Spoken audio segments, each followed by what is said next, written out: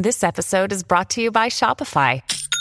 Forget the frustration of picking commerce platforms when you switch your business to Shopify, the global commerce platform that supercharges your selling wherever you sell. With Shopify, you'll harness the same intuitive features, trusted apps, and powerful analytics used by the world's leading brands. Sign up today for your $1 per month trial period at shopify.com/tech, all lowercase. That's shopify.com/tech. I'm Bill Hemmer. This is Hemmer Time. In less than 2 weeks, America will elect a new president. And during this all-consuming campaign, Donald Trump says the media is biased against him. Well, my guest today reports on the media for a living and for 25 years. Howard Kurtz has written and reported for the Washington Post and CNN and now the Fox News Channel. And Howie, welcome to Hemmer Time. Hey, Bill. How do you become a media reporter? Somebody gives you the job, which means you get paid to do what everyone else in America does, which is critique the media, which has become more and more important with every passing year. When I started this, there wasn't much of an internet, so it was more focused on newspapers and television and that sort of thing. Were there any media critics when you started? There were a couple. It wasn't an industry. And also, this is before social media when I started doing this in the 90s. Mm-hmm. And so now everybody in America is a media critic and go on Twitter, go on Facebook and pop off. And I think that's really healthy. That it's not just a top-down conversation, but I also believe that media affects so much of our lives that it really is worth examining, not just in politics, but in everywhere. You know, I think you do a terrific job at it, and that's part of the reason why you're working here. So let's start with the basic claim. Trump says the system's rigged. What does he allege about media bias, Howard? He has been ratcheting up his rhetoric, as you know, Bill, since the beginning of this campaign. He now sees a dishonest and corrupt media. He has called out many, many news organizations by name, many journalists and commentators by name. That works for him with his base. In the last couple of months since the conventions, I would have to say Trump has a very solid point in that I have never, in all of my years covering politics or just watching it, seen such a pile-on, so much negativity, so much hostile coverage aimed at one candidate, and even some journalists trying to justify the imbalance between the way that Trump is covered and Hillary Clinton. Give me an example. Every day, pick up the New York Times, turn on cable TV. You see lots and lots of stories, not just about, is Trump ahead or behind in the polls. You see stories in which there is lots of investigative reporting about the Trump Foundation and his business record and inflammatory things he has said, and has he changed positions on this, that, or the other thing, and does he cheat at golf? I mean, it goes on and on and on. Now, I have to add quickly that some of this is the ammunition that Trump himself provides to the media, because he says a lot of inflammatory things, then he kind of takes it back. Maybe he doesn't. Even negative coverage has worked for him in the past. At the moment, not so much. Do you have examples where he's wrong? Sure. Examples where he's wrong. I mean, right now, Donald Trump says the polls are rigged. I don't think polls can be wrong, but I don't think there's any evidence that they are rigged. Donald Trump says that that it's not fair to focus on the fact that he went to Gettysburg and gave a policy speech, but began, and I know you covered this on America's Newsroom, by talking about the female accusers, women accusing him of sexual misconduct, and how they are liars, and how he plans to sue them after the election. Now, we can debate whether that deserves more or the same or less coverage than his contract with American voters, but Trump himself often provides the ammunition that the media not terribly well disposed It's very interesting, Howard, that you mentioned that, because sometimes as reporters we're looking for the headline, and the headline doesn't always give you the whole story. I think about the debate in Las Vegas after 90 Minutes last week, and everything in the spin room was, Trump says the election's rigged. And that seemed to take on a life of its own, despite the fact that that debate started on really conservative values when it comes to his expression about the Second Amendment or Supreme Court or Roe versus Wade. Here's the thing. One of the reasons I find Trump so fascinating is that I have covered him on and off since the late 80s in New York when he first wrote The Art of the Deal. Trump knows how to push all the buttons. That's how he was able to get so much coverage during the primaries, giving constant interviews where his Republican rivals were not. He knows when he says the system is rigged, or Miss America is fat, or I'm going to sue the women, or I'm going to attack the Khan family, the Gold Star family that spoke at the Democratic Convention. He knows that this will drive days of cable coverage, that this will dominate the internet. He does it, I believe, deliberately. Maybe sometimes he just can't help himself.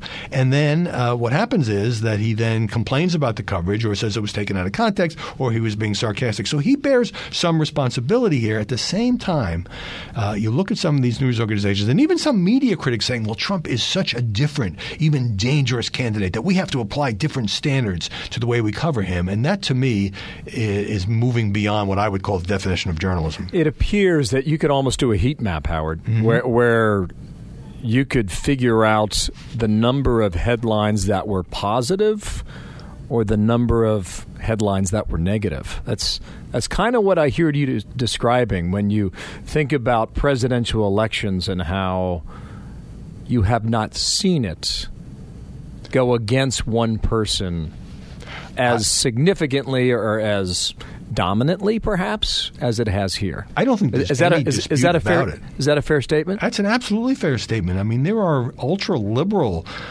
commentators like Glenn Greenwald who say the media are 100% against Donald Trump, and he does not like Donald Trump. I would say the stories about him right now, especially if you throw in the horse race stories, 10-1 negative at the very least. And here's the problem, Bill. There's another candidate running named Hillary Clinton. Yes, she's been on the public stage for 3 decades, so we already knew a lot about her and her past scandals and her time as First Lady and Whitewater and Travelgate and all of that. And yes, the email scandal was covered intermittently, depending on what was in the news. But just in terms of sheer volume, the amount of news, amount of coverage devoted to Hillary Clinton, who sometimes seems to go out of her way not to make news and let Trump sort of wallow in whatever controversy he's created, is far, far, far less than the amount of media attention given to Donald Trump, which may be related, Bill, to the fact that when we write about Trump, when we talk about Trump, when we broadcast about Trump, that tends to drive clicks and ratings. Yeah. How long were you at the Washington Post? Almost 30 years. Wow. CNN? Let's see, about 2 decades. Part-time. How about always here, a part-timer there. Here at Fox, how many years? Just past my 3-year anniversary at Media Buzz. Nice, congratulations. Sundays, 11 Eastern. The reason I ask, generally speaking, the media is seen as liberal. I mean, on its face, do you agree with that or not? I agree with this. I think it is fair to say that most journalists lean to the left, especially on social issues. I mean, you talk about guns, abortion, gay rights, and the like. Based on my experience in newsrooms and my observations about what was written and said and broadcast, I don't think there's much question about it. And politically, well, we're certainly seeing in this campaign, I think, much more leaning to the left. But I think most people who go into the business as reporters, I'm not talking about commentators here, try to do a fair job when it comes to politics. Sometimes they're not aware of the biases that they may have, or their friends may think the same way, the people they go to parties with, and that sort of thing. Wow. Because generally speaking, my feeling is that the underlying attraction for television or for written media has not changed in decades. You know, people are attracted to the profession because of the stories or the causes, or some believe they can exact change, and sometimes you can through journalism. You get the challenge of performing under deadlines. You become an eyewitness to history in many cases. You have the attraction of a television studio, the power that the box gives people. I think out of those 10 options, perhaps you could choose 2 or 3 that fit each person. Do you generally agree with that? I do, and I think a lot of, especially young reporters, go into the business to try to change the world, make the world a better place, which tends to maybe take them in a sort of a more reform or liberal direction. Over time, they may modify that. But here's always the test. Like, we all have biases. We all have baggage. We all grew up as the subject of certain influences. How well can we separate that when we try to be, in the Fox phrase, fair and balanced and be fair to both sides in a debate, both candidates in an election, with varying degrees of success? Some don't try very hard, some try very hard, but there is no such thing as perfect objectivity. Is that how you explain it to young people? That's how I try. Yeah. I mean, I got lots of opinions on lots of things, but when I'm writing a news story or I'm interviewing someone, I try to be straight down the middle. I know you share that. People, I'm not people don't tune in to hear what I think about everything. Do I analyze based on my experience in the business, my experience covering politics and culture? Yeah, sure. But I'll try to be fair. Yeah, in this election season, I think about Ronald Reagan winning 2 elections and George Bush winning a term after him. And media then was much more centralized, Howard. And Absolutely. You only had a handful of players. The gatekeepers. And yet Reagan won. And conservatives would probably argue that things have to be really bad to overcome an alleged stacked media against them. What is your view on that? I've talked to a lot of Republicans and Republican GOP consultants about this who say, look, it's like complaining about bad weather. We go into elections knowing that there's a tilt against us. And as you say, the Ronald Reagans of the world have managed to overcome that. I mean, the media have a lot of influence, but they don't ultimately decide elections. Ultimately, it is fought out between the candidates. And so I think the people who tend to blame us, and by the way, we get it from the left too. A lot of people, Bernie Sanders voters. Yeah, what do they say? Democratic primaries think that we have more influence than we actually do, but we're not without our influence. When you look at the new landscape and social media, I mean, how do you gauge Facebook and Apple News and how that's changing access or consumption of political news? I think Facebook and particularly Twitter have absolutely transformed the media business, and it's incredibly healthy that anybody, you don't need a printing press, you don't need a television studio, can go online and through the force of their personality and their writing can attract a bit of an audience and be followed by other people or influence other people. That is great. At the same time, anybody who spent any time on Twitter knows it can also be a toxic stew and that you can get attacked no matter how fair you try to be.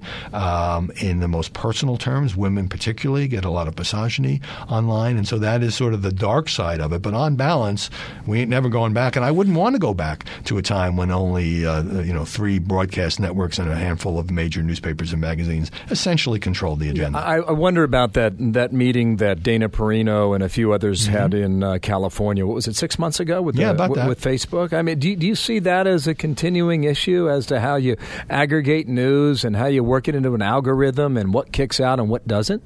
Facebook has become perhaps the most powerful delivery system for news in the country. I mean, every major media organization, including ours, tries to have a major Facebook presence, and whether people click on the stories there or like them or follow the links, it's incredibly powerful. So if Mark Zuckerberg out in California is hiring people who are mostly left-leaning and they decide the trending topics, and Facebook has admitted that it screwed this up, that can put a digital thumbprint on the scale. Do you think there's a lesson from this election? You know, every 4 years they seem to have their own personality as it relates to the media and the coverage, be it Trump or Clinton. What's the story right now, do you think? The one lesson I think that we're missing, and it's easy to say, wow, Trump is covered too harshly, not harshly enough. Some people think that we gave him too much free airtime in the primaries. I would say he earned it, although we also covered a lot of those live rallies. The lesson that's being missed here is just about everybody in this profession misjudged or outright missed the rise of Donald Trump because they were largely out of touch with the anger and frustration among millions of Americans who Trump appealed to. And we ought to do some soul searching about that, because a guy who was, you remember back in 2015 when all these brilliant people we work with at various places would come on the air or write columns saying, well, Trump's a sideshow. Well, he's going to fade in a couple of months. Well, he has no chance of winning the nomination. He won. And he won not just through the force of his personality and his mastery of the media. He won because he touched a nerve in the country that most journalists underestimated or are unaware of. Ah, well done. All right, you ready for 22 questions, Howard? I'll give it a shot. All right, cue the music, folks. Here we go now. Favorite monument in Washington, D.C.? Go. Jefferson Memorial, right down there by the water, especially at cherry blossom time. Nice. What's your guilty pleasure? Playing tennis. I've taken it up late in life. I'm still learning to serve better, but I love tennis. What's the tendonitis? Your favorite thing to do on the weekend? Let's see. Hang out with my kids because I work so many hours, especially election time, that I like to spend some time with my daughters. Great answer. Who's your dream guest, Howard?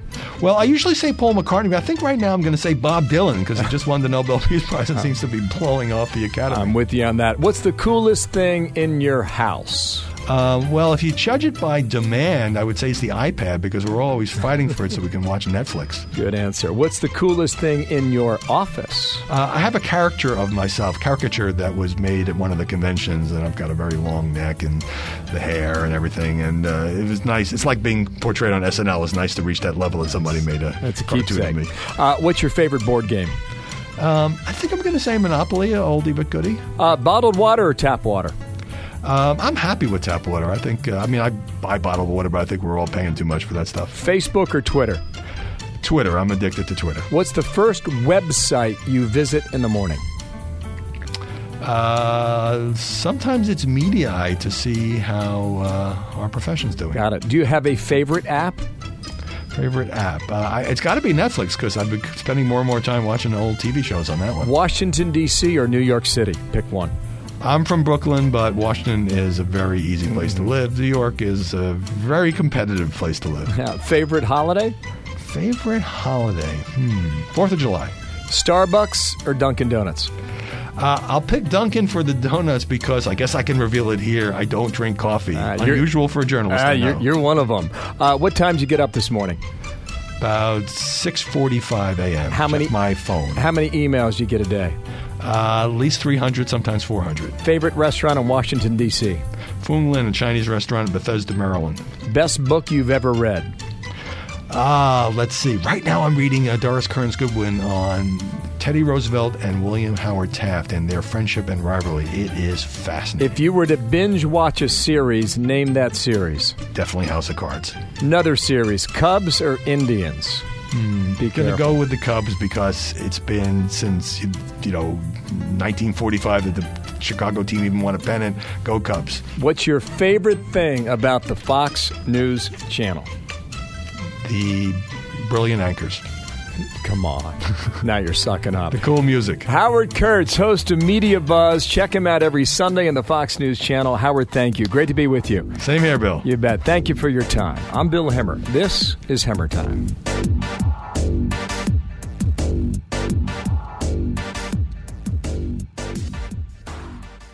Pull up a chair and join me, Rachel Campos Duffy. And me, former U.S. Congressman Sean Duffy, as we share our perspective on the discussions happening at kitchen tables across America. Download From the Kitchen Table, The Duffys at foxnewspodcasts.com or wherever you download podcasts.